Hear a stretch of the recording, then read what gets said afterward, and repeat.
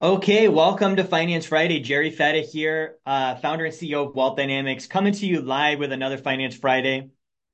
Thank you for joining me tonight. If you've not tuned in before, this is your first time, I want to welcome you.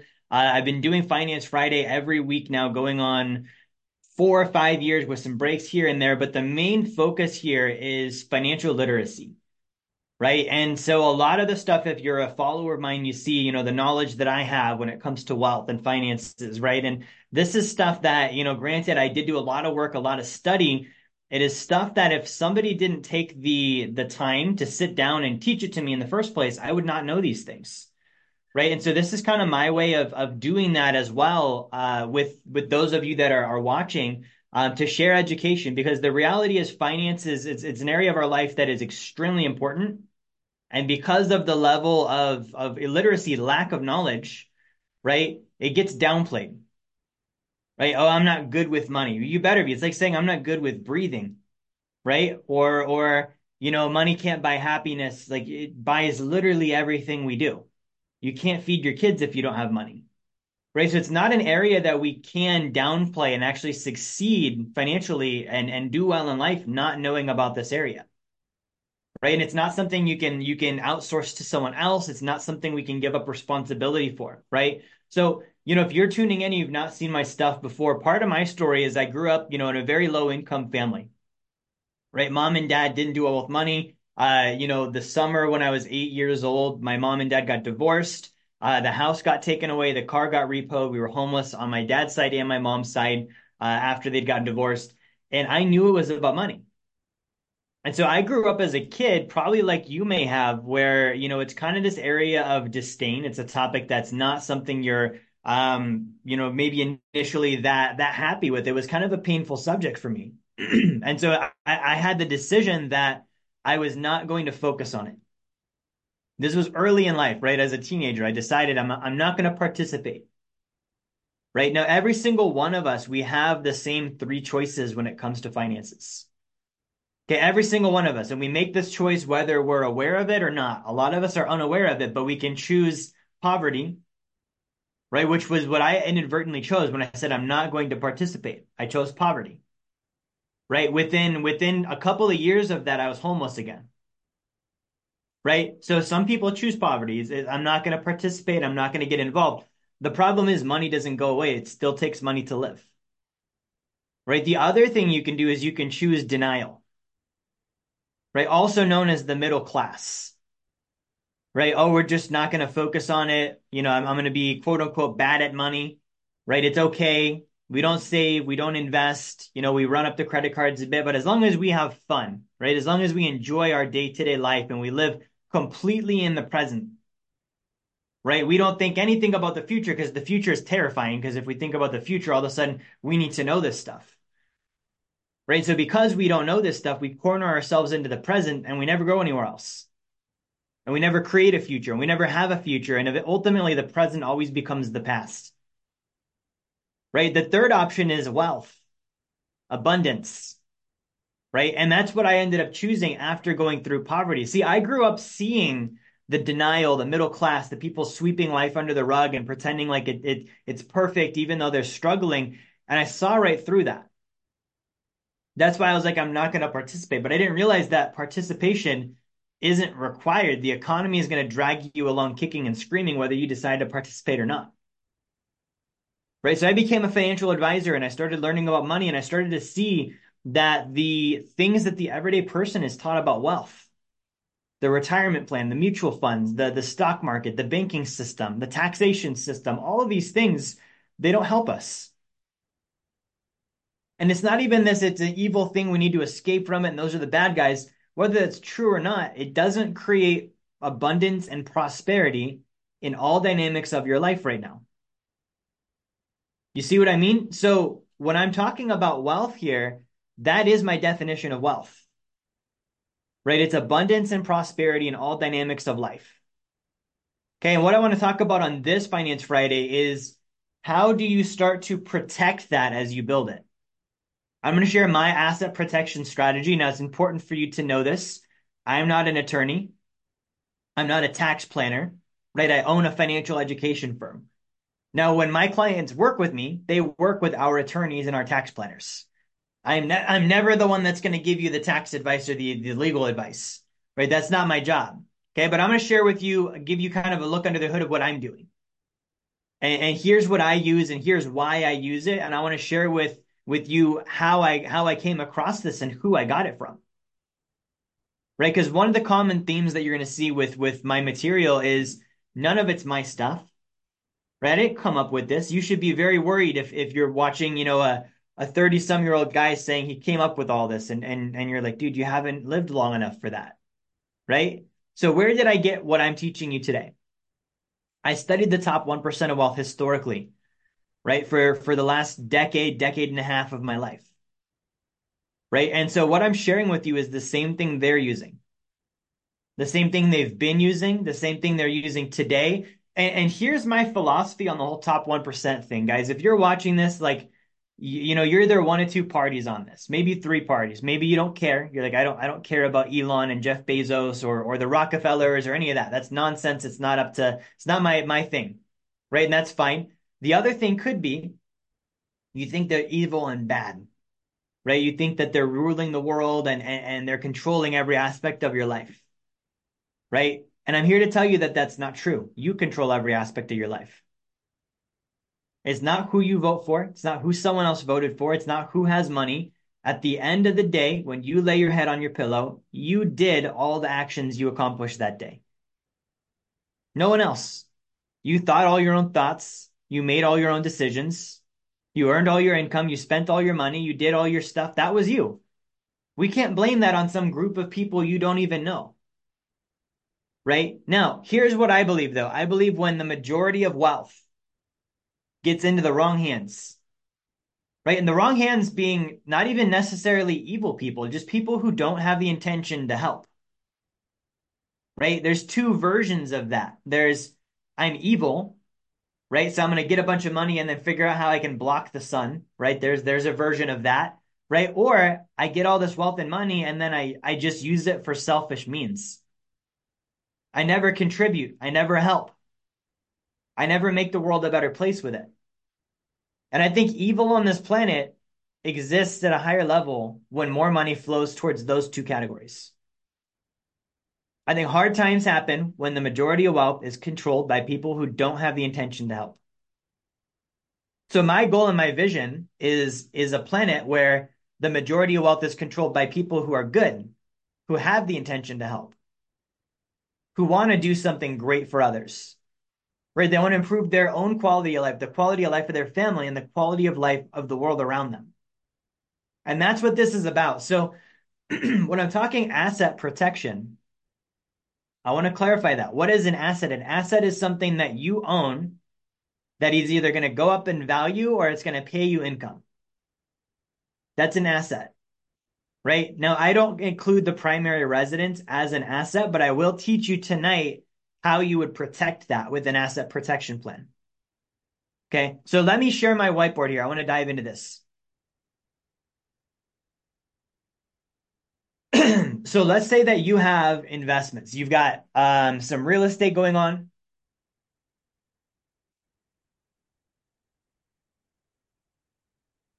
Right? You've got some rental properties. Let's say this one's your primary. That's where you live, right? You've got some rental properties. You're playing a little bit of Monopoly there. Maybe you're doing seller finance real estate, like I talk about. And you're doing this in a way where you're building up wealth, you're building a passive income. Okay. So the first question I would have for you is why are you doing this? Right. And ultimately, like whenever I talk with people, it's a couple of reasons. I want to improve my own quality of life, right? I want more time. I want to travel. I want to experience things. I want to live a higher standard of living, right? I want to improve the quality of life for the people that I love, right? I want to do things with them, right? Doing all the traveling and stuff is cool, but it's not as cool if you're alone, if you can't bring friends and family, right? So I want to have that figured out. I want to plan for that. And then a lot of people call it give back, right? I want to give back, which I just call it improving the quality of life for the world around me. And the reason I don't call it give back is because that makes it sound like I took something that wasn't mine and I'm giving it back, right? I don't believe that. I think the way we communicate about money has a lot to do with our thoughts about money. So I don't use the phrase give back, right? I just use the phrase give. Why put a back after it? Just give, right? So we have this going on. We want to build wealth so that we achieve those three things: quality of life for myself, my loved ones, the world around me, right? And I want to do that from a standpoint of responsibility, right? I teach that you should be knowledgeable about money. You, not someone else, should be responsible for your finances, and you should retain control over your finances. You will never see me tell you to give control to someone else. Oh, just let Wall Street have it till you're 60. Oh, just deposit it in the bank and hope that for the first time ever they do the right thing. Oh, just overpay on your taxes so you get a refund at the end of the year because, hey, you don't have the discipline to save, so why not give it all to Uncle Sam? Right? You'll never see me tell you to do those things. Right? What I'll tell you is I'll say you need to follow the triangle of wealth. You need to earn active income. You need to save, right? Go up to 40%, and you need to invest, right? And I won't get into what to invest in tonight. We've covered that on a couple previous courses. I want to talk to those that are starting the investing game, or if you're in it now, you've been doing it a while, you've got some properties, you've got some investing happening, right? What do we do then? Okay, so I want to share with you my asset protection strategy that I use personally. And again, don't be a dingus. Don't be like, I watched a YouTube video and now I'm going to go do everything this guy says without any help from a professional, right? I can tell you about a root canal I got. Doesn't mean you should go do it for yourself, right? If you need help on this stuff after you're learning about it, reach out. Say, I want to get more information. I want more education. I want to work with a professional team, right? Because here's the thing. The asset protection plan and the legacy plan and the estate plan, all the stuff I'm going to share with you about tonight. This is the one of the top two most important financial structures in your life, in your world. Okay. So back to my whiteboard. You're going to have, and I'm going to divide this into two. You have your own economy, right? On one side of it, you're going to have banking. Okay. On the other side of it, you're going to have organization. Okay, so you're going to have banking on one side, organization on the other side. And the reason why is any economy, and the root of the word economy, by the way, it means to manage a personal household. So I want you thinking with that definition. Any economy has a banking system. A country has a banking system. A business has a banking system. A family should have a banking system. Right now, with an actual economy, you don't see a country using some other country's banking system. Right? You don't see the US being like, oh, let's do what Europe does. No, we're America. We're the biggest, we're the best, we've been around the shortest. Look how much we've accomplished. We have our own banking system, right? We created the banking system. So your economy, you should have a banking system, right? And so with the banking system, what I use is called the sacred account. Right now, this is the first layer of asset protection for those of you, if you're just starting this. This is where you should be saving your money. Right? And the reason why is this is the safest, most protected place you could put money. Right? So number one, it's protected from loss. Okay, number two, it's protected from taxation. Right? Number three, it's protected from fees. Right? You don't have a bunch of fees like you have with Wall Street. Right? Number four, it's protected from death. If you die, you get a death benefit. This is actually a form of life insurance. Right? Number five, it's protected from opportunity costs. Right? When you spend money or borrow against it, it still grows like it never left. Number six, it's protected from lawsuits. Number seven, it's protected from creditors. Right? These are seven of the main protections you're going to see with your sacred account. Right? So I deposit my money in here. It's my banking system. Right? And I would also say, like, within this big one, you're protected from fraud. Right? You're working with some of the largest, most established life insurance companies out there, some of the most highly regulated institutions. They're keeping it clean. right? You can't say that about banks. You can't say that about Wall Street. Look at how many, and this, I'll go ahead and give you the term here, right? If you Google high early cash value dividends paying whole life insurance, right? If you Google that, you could also just Google sacred account, right? The sacred account. That's why I call it the sacred account, by the way, is I don't want to say high early cash value dividend paying whole life insurance every time I want to talk about it, right?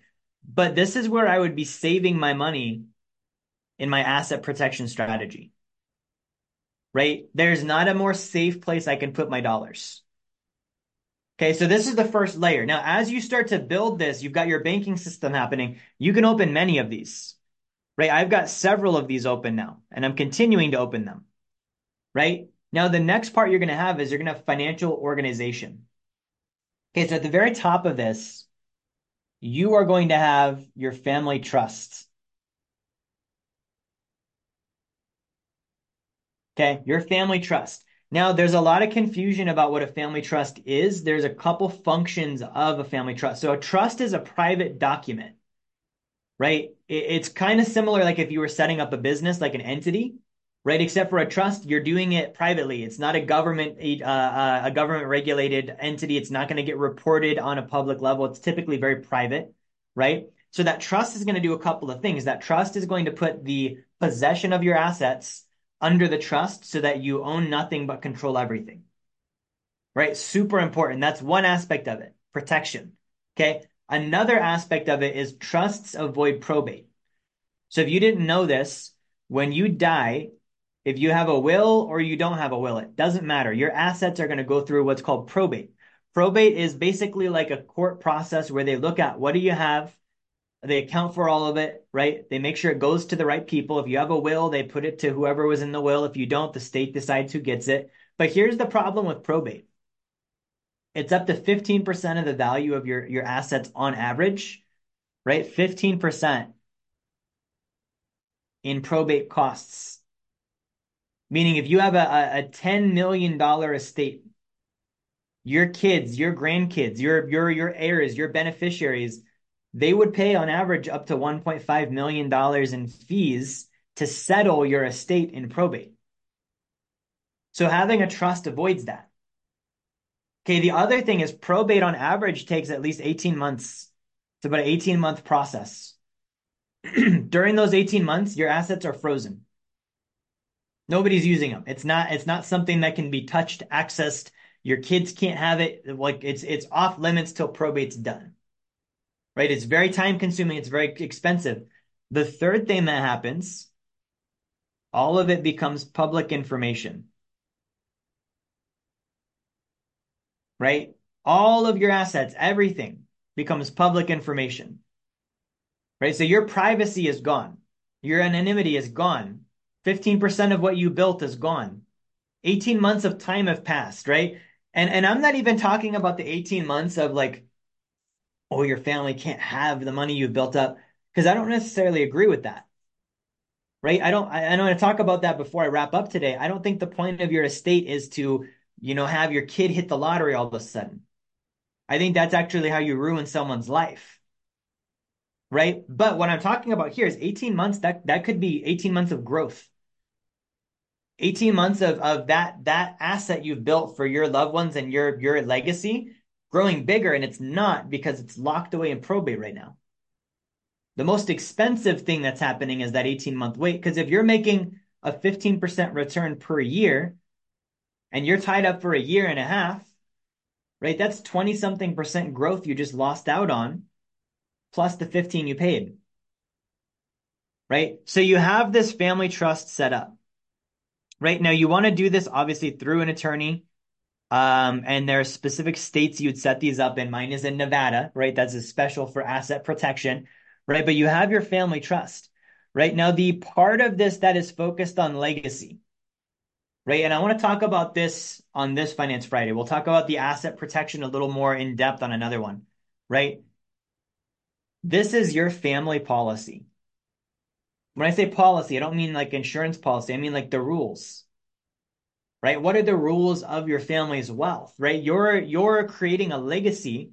They're intended to be stewards of that legacy, right? And if you don't do this correctly, what you believe is a legacy will quickly become a liability. Okay, you just go research how many NFL players go broke immediately after they retire from the NFL because they got a bunch of money and they didn't learn what to do with it. How many people who win the lottery are in poverty just 3 or 4 years later because they get a bunch of money and they don't know what to do with it? How many times have you heard people say money changes people? Money ruins people, right? So if all this stuff is happening, why would you be like, yeah, I want to give my child $2 million when I die? No, it's like giving a gun to a baby. You don't want to do that. So here's what you want to do. You want to create family policy. Your trust is the policy. This is the rules. Here's how we use this money. By the way, I'm going to have what's called a trustee, right? A trustee is like my CEO, my trustee. Now I've heard people be like, "Oh, I made my sister my trustee because it was free." Is your sister a good wealth manager? Is she a CEO? If not, probably don't do that. Right? You want to be thinking about your wealth as a family business and as a generational family business. Because that's what the Rockefellers have done. That's what the wealthiest families in the world in history have done. You have your trustee, that's like the CEO, right? They're managing all of this. You have family policy, right? The standard operating procedures, right? That's what this is. Standard operating procedures. Okay, now here's why I'm so big on education.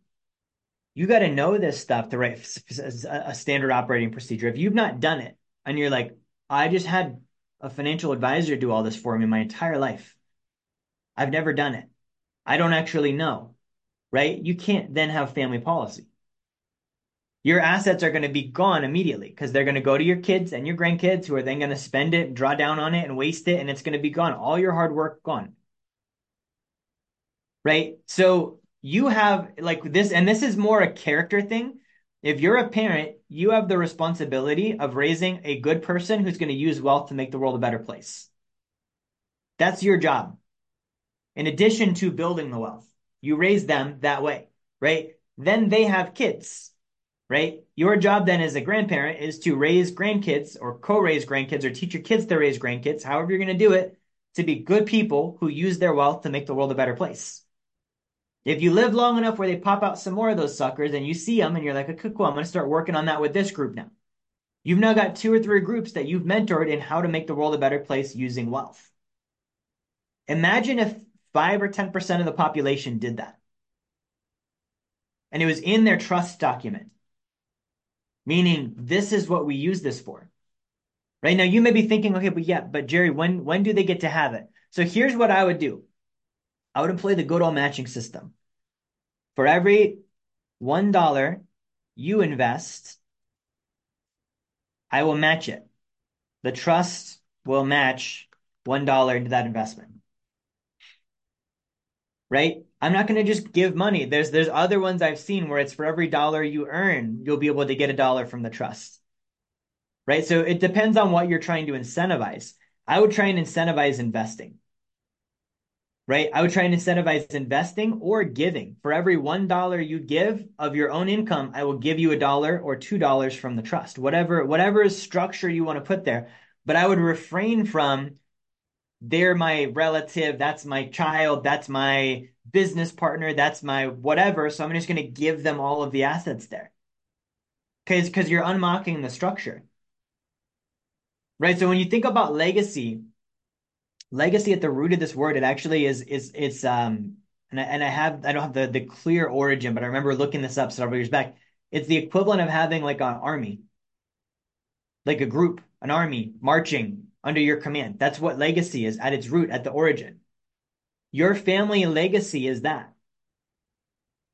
Right? And here's where I want to end off on this because we hear this cliche all the time, and it's one of the dumbest things. It drives me nuts when people say this. Oh, you can't take it with you. You can't take it with you. You can do all this stuff. You can't take it with you. No, duh, you're dead.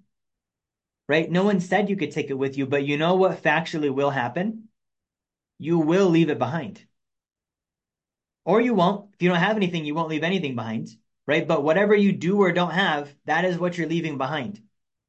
So the viewpoint on legacy needs to change. It's not about what you can or can't take with you. It's about what you will or won't leave behind. And who's going to experience that? And are you taking responsibility for that?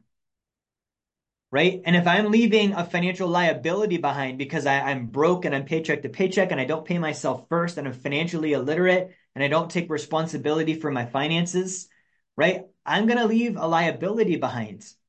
I'm going to leave a legacy of illiteracy. I'm going to leave a legacy of financial brokenness that my kids and my grandkids and the ripple effect of everyone in their lives is going to experience. Never forget, Gandhi said, poverty is the worst form of violence. Do not leave your loved ones in poverty. Mentally, spiritually, financially, like this is the legacy. Right now, if you feel you've built a legacy, you're building one, make sure it actually is one. Okay, in the trust, you should have outlined that they need to do financial training, that they need to come see, if you're a client of mine, they need to come see wealth dynamics. They need to read the Blueprint to Financial Freedom. They need to do the Big Three Challenge. They need to go through the university. They need to work with our team. They need to get a sacred account. Right? The Rockefeller family, guys, in their trust, there's a rule that if you're going to take money out of the trust, you must have a sacred account. Right? For all those out there, by the way, that are like, the life insurance thing is a scam. That's exactly why John Rockefeller made every single person in his family take a policy out in order to be a beneficiary of his trust, because it's a scam. It makes a lot of sense. The richest guy in world history, right? So you need to think ahead. And so the legacy is about planning for the future. To plan for the future, you have to leave the present and you can't live in the past. Right? And this legacy thing, it's not about the past, it is about the future. You need to think with what effect am I trying to create? That's what the future means. What effect am I trying to create? Not what effect did I create, not what effect am I creating. No. With intention, when I fast forward, what effect do I want to have happen? And then I plan and I build the wealth and I put the trust together. Right. And next time I want to get into asset protection with you, right? How do you build the structures to then protect the assets? We did a little bit of it tonight, but there's a lot more, right? So guys, that's all I got for you this evening. Thank you for tuning in. If you're watching this, by the way, and you're not yet a client of mine, I want to give you a free copy of my book, Blueprint to Financial Freedom, right? I wrote this book because as a financial advisor, right, I went through all the state and federal tests and I learned about the investments and I realized there's a lot of stuff the wealthy are doing that even the financial advisory world doesn't know about, right? I didn't know about. And as I started diving into it, guys, I said I did 10 or 15 years of study and research to learn how the top 1% do what they do. That's not workable for most people to do a decade to a decade and a half of research just to figure out what to do. Imagine if cooking dinner worked that way. You would die. It's 10 years to figure out how to make hamburger helper. No, somebody had to make a recipe so you could easily figure it out. The first caveman, he died. He didn't make the hamburger helper. Then someone figured it out. They put it together. They put it on the back of the box. So that's what the Blueprint to Financial Freedom is. Here's what you should do. Here's the sequence you should do it in. Here's why. Here's where it came from. And it's like the dominoes. When you were little, you lined them up from the last one to the first one so that when you knocked over the first one, they all fell in sequence the exact way you wanted it to. Right? So if you're watching this, I want to give you a free copy. What I'm going to do is I'm going to post this on the screen share for you. If you go to jerryfetta.com/B2F promo, right? You can get a free copy of the book, right? You cover your own shipping. That's my deal. We'll send it out to you, right? And with that too, if you get the free copy, you ship it out. It'll take a couple of days to ship. We'll give you the ebook while you wait as well, right? The goal here, I don't make money on these. I think you pay us like $8 or $10 or whatever it is for shipping. It's very inexpensive, right? I think we lose money on the books actually. But the goal is financial education. The more of my books that are out there in your hands, in the hands of your friends, your family, your loved ones, right? The better progress you're going to make. The better progress the world's going to make. right? So grab the book. Thank you for watching. I really appreciate it. I will see you next time on Finance Friday.